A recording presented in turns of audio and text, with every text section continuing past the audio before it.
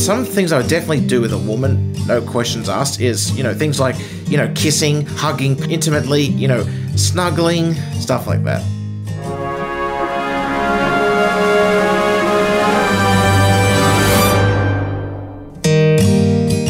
Hello, ladies and gentlemen.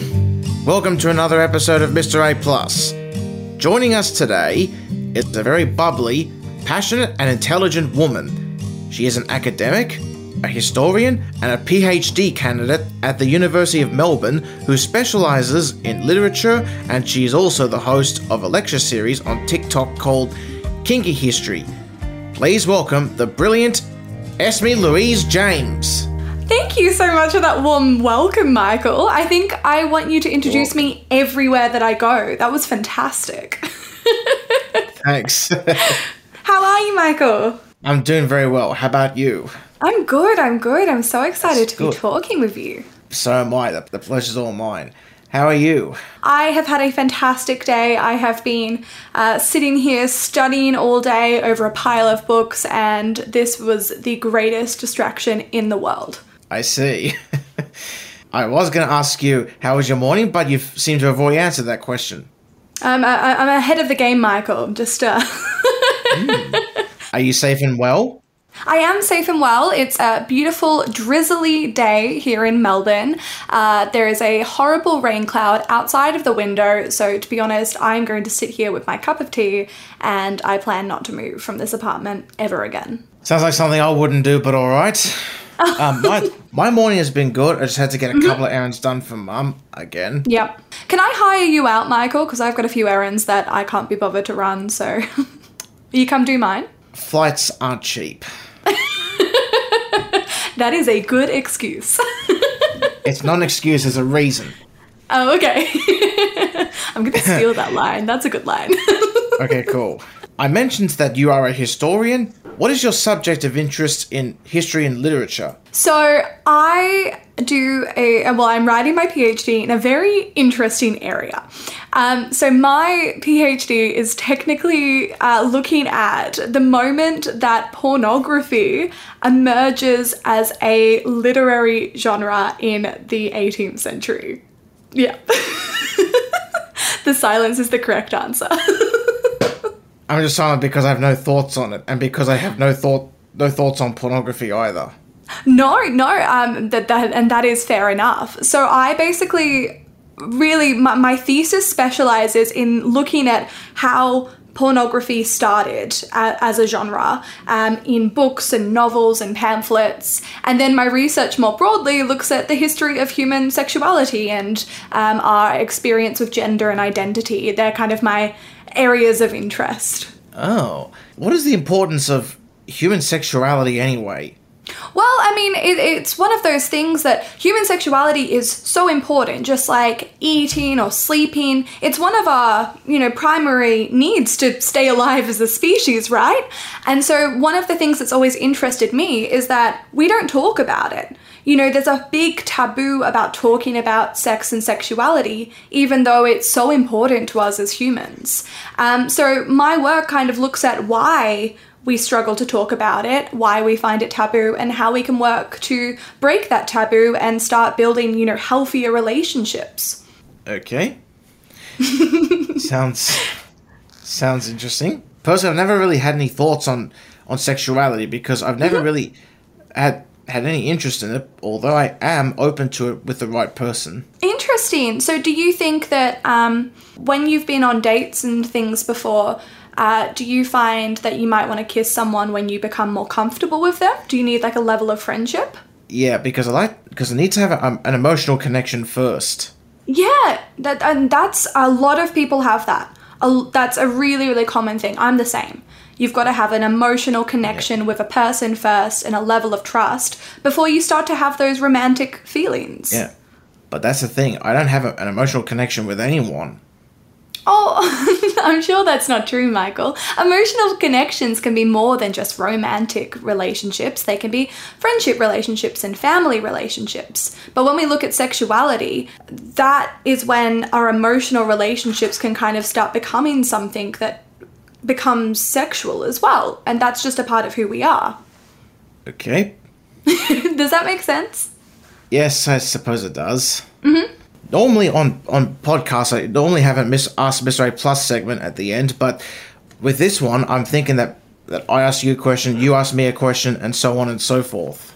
That sounds so good to me. I have so many questions for you, Michael. I think you are just the coolest person ever, so I want to dig your brain. Okay, cool. I would love that. First question. Well, I want to know, because, Michael, this week we both did TED Talks together at TEDx Sydney, which was incredible. It was, yes. And it was just such an honour to be speaking basically alongside you. Your speech was incredible and it was so empowering. My mum cried. She did? And yeah, she did. She was, I think she was like 4 rows back and she was just crying. She gave you a standing ovation, so wow. You know you were good. Thanks. But your speech touched so many people, and even afterwards, loads of people were coming up to you saying how deeply it had connected with them.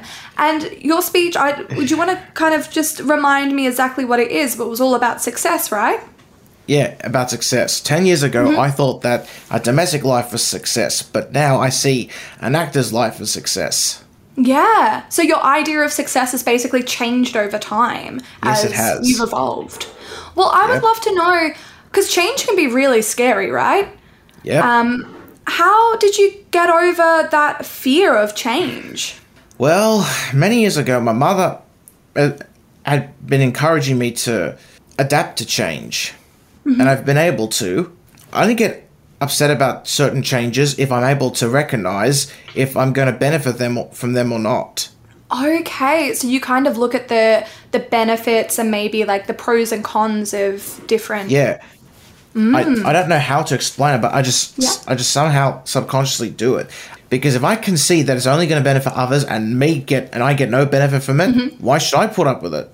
Yeah, that's a really good attitude. If you keep putting others before yourself, you're going to be left behind and eventually forgotten about. Loads of people realize that quite late in life, so it's so fantastic that you realize that, so early on. That's such an important lesson, to value yourself as much as you value others. What do you think about embracing change? Can it help us grow as humans? Like, how has it helped you? Well, I think adapting to change does help us grow as people. For some people, it just takes longer than others. Some people take less time to adapt to change. There's one person in this world that has an absolute aversion to change. Sheldon Cooper. Okay. Even though he's fictional. Michael, what are your thoughts on Sheldon Cooper? He's actually a very funny character. Even though he's extremely childish. Yes, he can be, can't he? He's extremely arrogant. He is. Oh, do you know what? Sheldon Cooper reminds me of another character we were talking about quite recently. Who? Thomas the Tank Engine. Oh, Thomas. Doesn't he? Sheldon has the same qualities as Thomas the Tank Engine. He's childish, he's arrogant. Don't you think? Thomas isn't always like that. Okay, so you actually think Thomas the Tank Engine has more depth than Sheldon Cooper? Yeah, he does. Right. Oh, this is groundbreaking stuff. I'm really invested in this debate right now. Because sometimes Thomas can have a lack of focus. Oh, okay, so you think that Thomas the Tank Engine's downfall is his lack of focus? Yes, and also getting conceited when he does. See, I've always thought that conceit was Thomas's number one problem. Like, yes, Thomas, we get it, you're the number one engine, but there are a lot of engines that it takes to run a train station, like, Railway. Railway, that is true. Now, Michael, do you think you're going to travel to Europe anytime soon? Not at the moment, but England is at the top of my list. And where do you want to visit in England? You're talking to a person born in England here. Let's chat. Mostly southern England. Great. And also London. You've got to do London, and you've got to do all the big sites. We've got to do Buckingham Palace. Also, make sure you get some content. I want to see all of the photos of all of the landmarks. Okay. And Michael, you do some fantastic impressions of some of the Thomas the Tank Engine engines, which I had the absolute delight of hearing this week.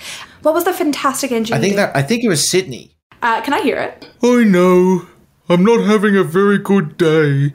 First Diesel bumps me and jangles my parts. Now you bump me and my bother falls off and... Wait! I think these parts might be for Diesel. You're so good at these voices. I would love to see you go into voice acting, Michael. You've got such a fantastic range. That's what I really want to do. It's so good.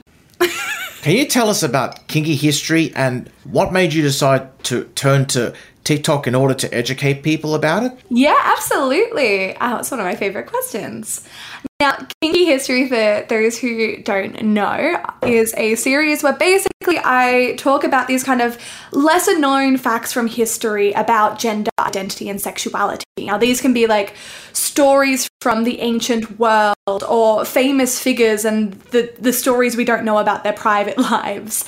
And it's fun and it's educational, but it also has a really important message behind it. And one of the things that's really motivated me in creating Kinky History is that I think by telling these stories from the past, we can finally understand a bit more about how sexuality and identity and gender plays a role in our life today.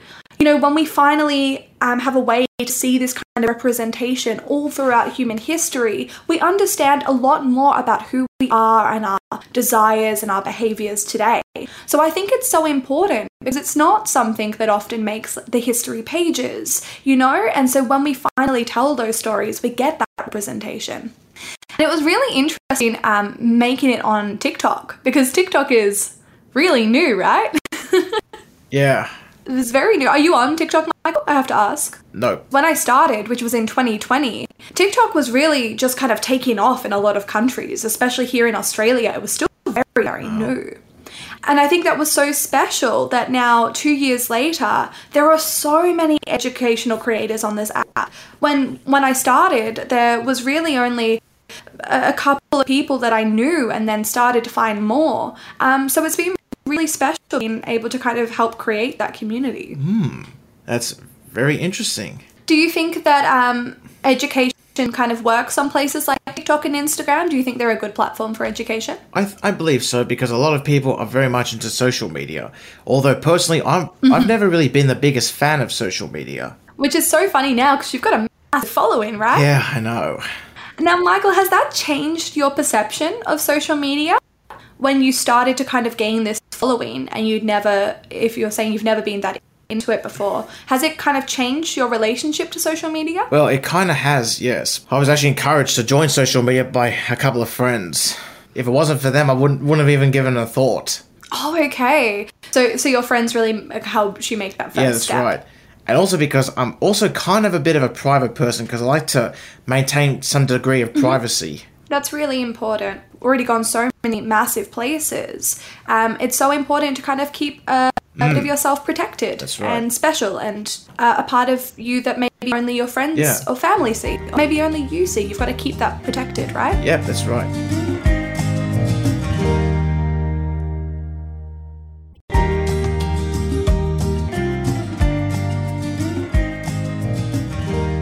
Next question from you. Okay, I've got my list here. All right, I would love to hear, what are the 3 most important things that you find in any relationship? Now, this could be a romantic relationship, a friendship relationship, or a familial relationship. What are the 3 most important things? Well, with friendships, one of the most important things is loyalty, and making time for me even when they get the chance. Yeah, that's a great one. So loyalty. Yeah, that's those are the most important things I look for in friendship. What about romantic relationships? What do you find most important? With romantic relationships, basically someone who's loving and very loyal and supportive and encouraging and understanding. That's really great. And is it also ambitious herself? Yeah, basically nothing unrealistic. She needs to have a good heart and come from a good family as well. Michael, these are fantastic things. So you're really looking for someone who reflects you in a lot of ways because you encompass all of these values, don't you? Exactly. Because if I marry into a woman that comes from a bad family, their problems become my problems. Michael, how do you define bad family?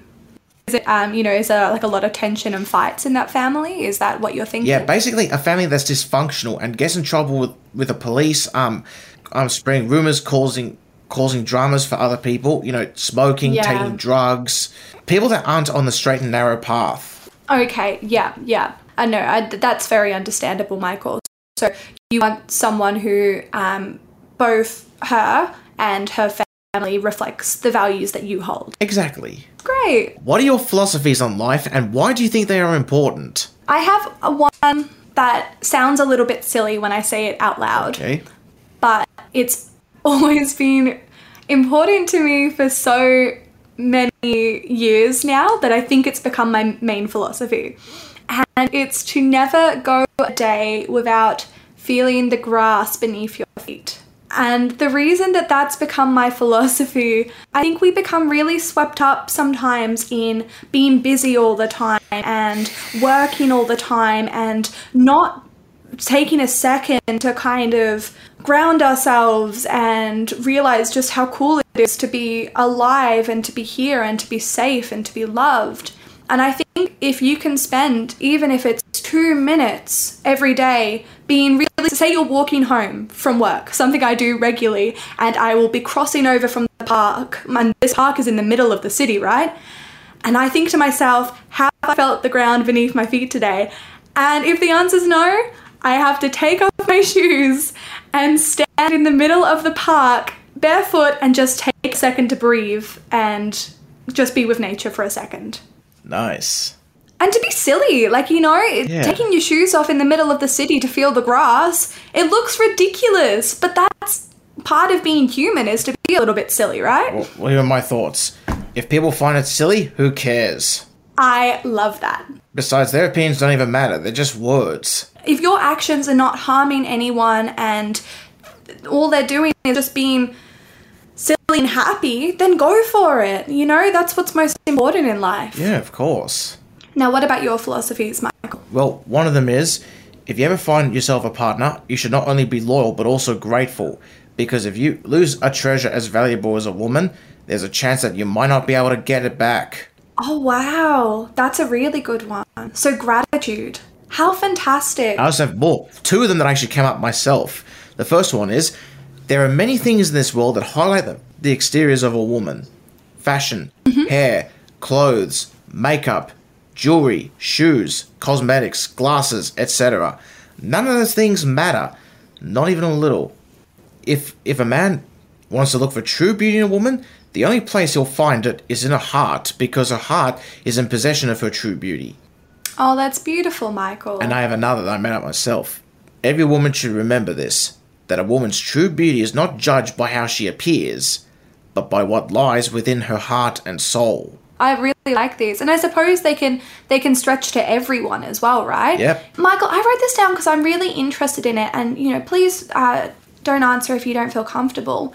But in a lot of the research and people that I speak to, I've had a lot of people tell me that people that have disabilities sometimes find that their romantic or sexual desires aren't taken seriously by the wider world. They sometimes feel like the wider world doesn't see them as people who would want romantic relationships. Have you ever had any experience like this? And if you have, what do you think we can do to kind of break that stigma? Actually, I haven't had any experiences like that.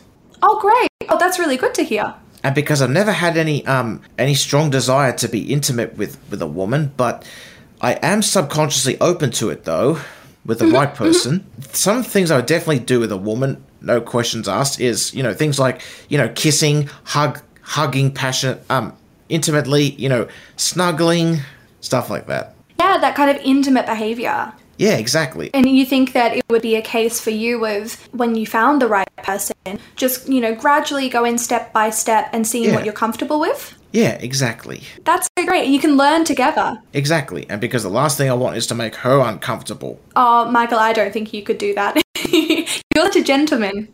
If I'm spending time with a woman, I always do my best to make sure that she's enjoying herself and having a good time. And I think if you found the right person, then you can learn together. That's all about what relationships are about, right? Whether they're Exactly. romantic or otherwise, just taking those steps and finding out. But also romantically, I'm kind of really attracted to the idea of being married to a British lady. Fantastic. Is it the accent? Or That's one of the reasons, yeah. And the cups of tea. Now, we were saying, Michael, that you're going to need to learn to love Earl Grey tea if you're going to find a British wife. It's very important. Okay. We can put a lot of sugar in it, but... Anyway, what have you learned about intimate relationships and people's desires? I've learned that there is such a massive variety of desires and what makes people tick. And more than anything else, if there is such a wide world of different things that people like and are comfortable with, it's so important to be really empathetic people. We've got to find ways to understand and be accepting of people's different kinks and fetishes. Do you know what I mean? Yes. The fact that there's so many weird, different, wacky desires in the world should be a point where we can continually learn and become more understanding people towards one another. It's really, I think that's number one. Yes, of course. You can never stop learning about the things that make people tick. Yeah, I know. There's some weird ones out there. Next question from you. If you could give a piece of advice to your younger self, what would it be? I would just say something to him like, just apply some patience. You're going to be fine. You'll achieve what you want in the end. And I should know, because I'm actually from the future. Trust me, you won't be disappointed. You got a lot of great things ahead of you, but you haven't reached that stage of your life yet. So just keep working through life. That's really beautiful, Michael. I love that. Thanks. Do you think you would tell that to your 9-year-old self, your 14-year-old self? I guess I would. I love that. Now, what about you? Michael, I think I would say something very similar. I would remind my younger self to stay grounded and focus and remember that even when bad times come, they're just times and they pass quickly, and then better times will come after them. Exactly. I think that's so important to remember. Now, can you tell us about your future aspirations? What do you desire? I have made up a term to describe what I want to do with my future because I found that there wasn't really a term ready. So I have decided that the path that I'm on is called academic communication. And what that basically means is that obviously, I do a lot of work, I have for nearly 10 years now at studying and at the university and teaching and all of that. But what something like TikTok has really shown me is that my passion lies in being able to communicate that research, not just find it out and publish it in an academic journal for only a few people to see, but then to take that information and help teach it to a wider audience. Because I think that one of the biggest issues maybe with a lot of the academic world is that the only people who really get to read a lot of this work are other academics, and it becomes very insular, right? Yeah, it does. And it's sometimes really hard. I don't know if you've had this experience, but I definitely have. When you try and read a paper sometimes or a website where an expert is trying to explain something and you just can't understand what they're saying because there's so many big words and phrases and it doesn't make sense. Yeah. I absolutely have had that experience, and it was times like that that made me realize that there kind of needs to be that middle man, right? Who is, or woman, who is making all of those really complicated things accessible to the public, because everyone deserves to have access to knowledge and information. And so that's what I want to keep doing. Nice. I don't have the mind of an academic. That's the thing, intelligence comes in all different forms, right? For some people it's book smarts and academic smarts, and then for other people it's like intuition or emotional intelligence. Yep. There's so many different forms. Yeah, if she's academically gifted or book smart, I actually find that pretty attractive. Is it the glasses? You could do with a more attractive pair. I've got another pair here. Should I swap them over? Yes. All right. Try Hold that. on. These ones are bigger and bulkier. Nice. I can't believe I'm doing this. All right. Okay, these are pair number 2. Now we're talking. I love it. Now they make you look even hotter. So if we nailed it now, is this the glasses look? Yeah. All you need now is some bangs. Some bangs, like hair bangs. Yeah. You recently did a TED Talk in Sydney, like I did. We spoke about that earlier. What was your talk about? So my talk, we've kind of touched on some of the aspects of it, but my talk was all about why it's important to discuss sexuality and kinky desire when we talk about history. And I opened up my speech by talking about some of the fart letters from James Joyce and some of the more dirty canons written by Mozart, and why it's important to kind of tell the stories of history when we talk about these figures. And it's really a case of the fact that if we start talking about how Jean-Jacques Rousseau liked to be spanked and to do role play, and Albert Einstein expressed desires to have more than one partner, we can kind of see that famous figures aren't just these things that can't be touched. They were human too, and we can learn from them. I do kind of have to admit this. This may come as a bit of a shock to you, but I do kind of find the topic of erotic spanking a little intriguing. Yeah, that's really common. That's really common. It is? It's been around for so many years. Yeah, absolutely. It's been around since the ancient age. What if I did it to a woman? You can do it to a woman as long as you've, discussed it beforehand. If you've got a romantic partner, that's something you can just bring up and communicate. Be like, hey, do you mind if I try this? And she may say yes. She may say, I'm not sure how I feel, but we can try. Or she may say no. And if she says either of those, yeah, go for it. Yeah. A lot of people like it. Yeah, one episode of The Big Bang Theory, Sheldon, Amy was sick and Sheldon took care of her because she enjoyed being taken care of so much. And when Sheldon finally found out, he decided that the best form of punishment was to spank her, but she thought of erotic spanking. And when he did spank her, she was enjoying it. And he was like, excuse me, you're not supposed to be enjoying this. I and love then she it. suggested that he spank her harder. And he said, maybe I will. That would be me. And all it did was excite her. That's so funny. Yes, I know. I do kind of envy him in a way.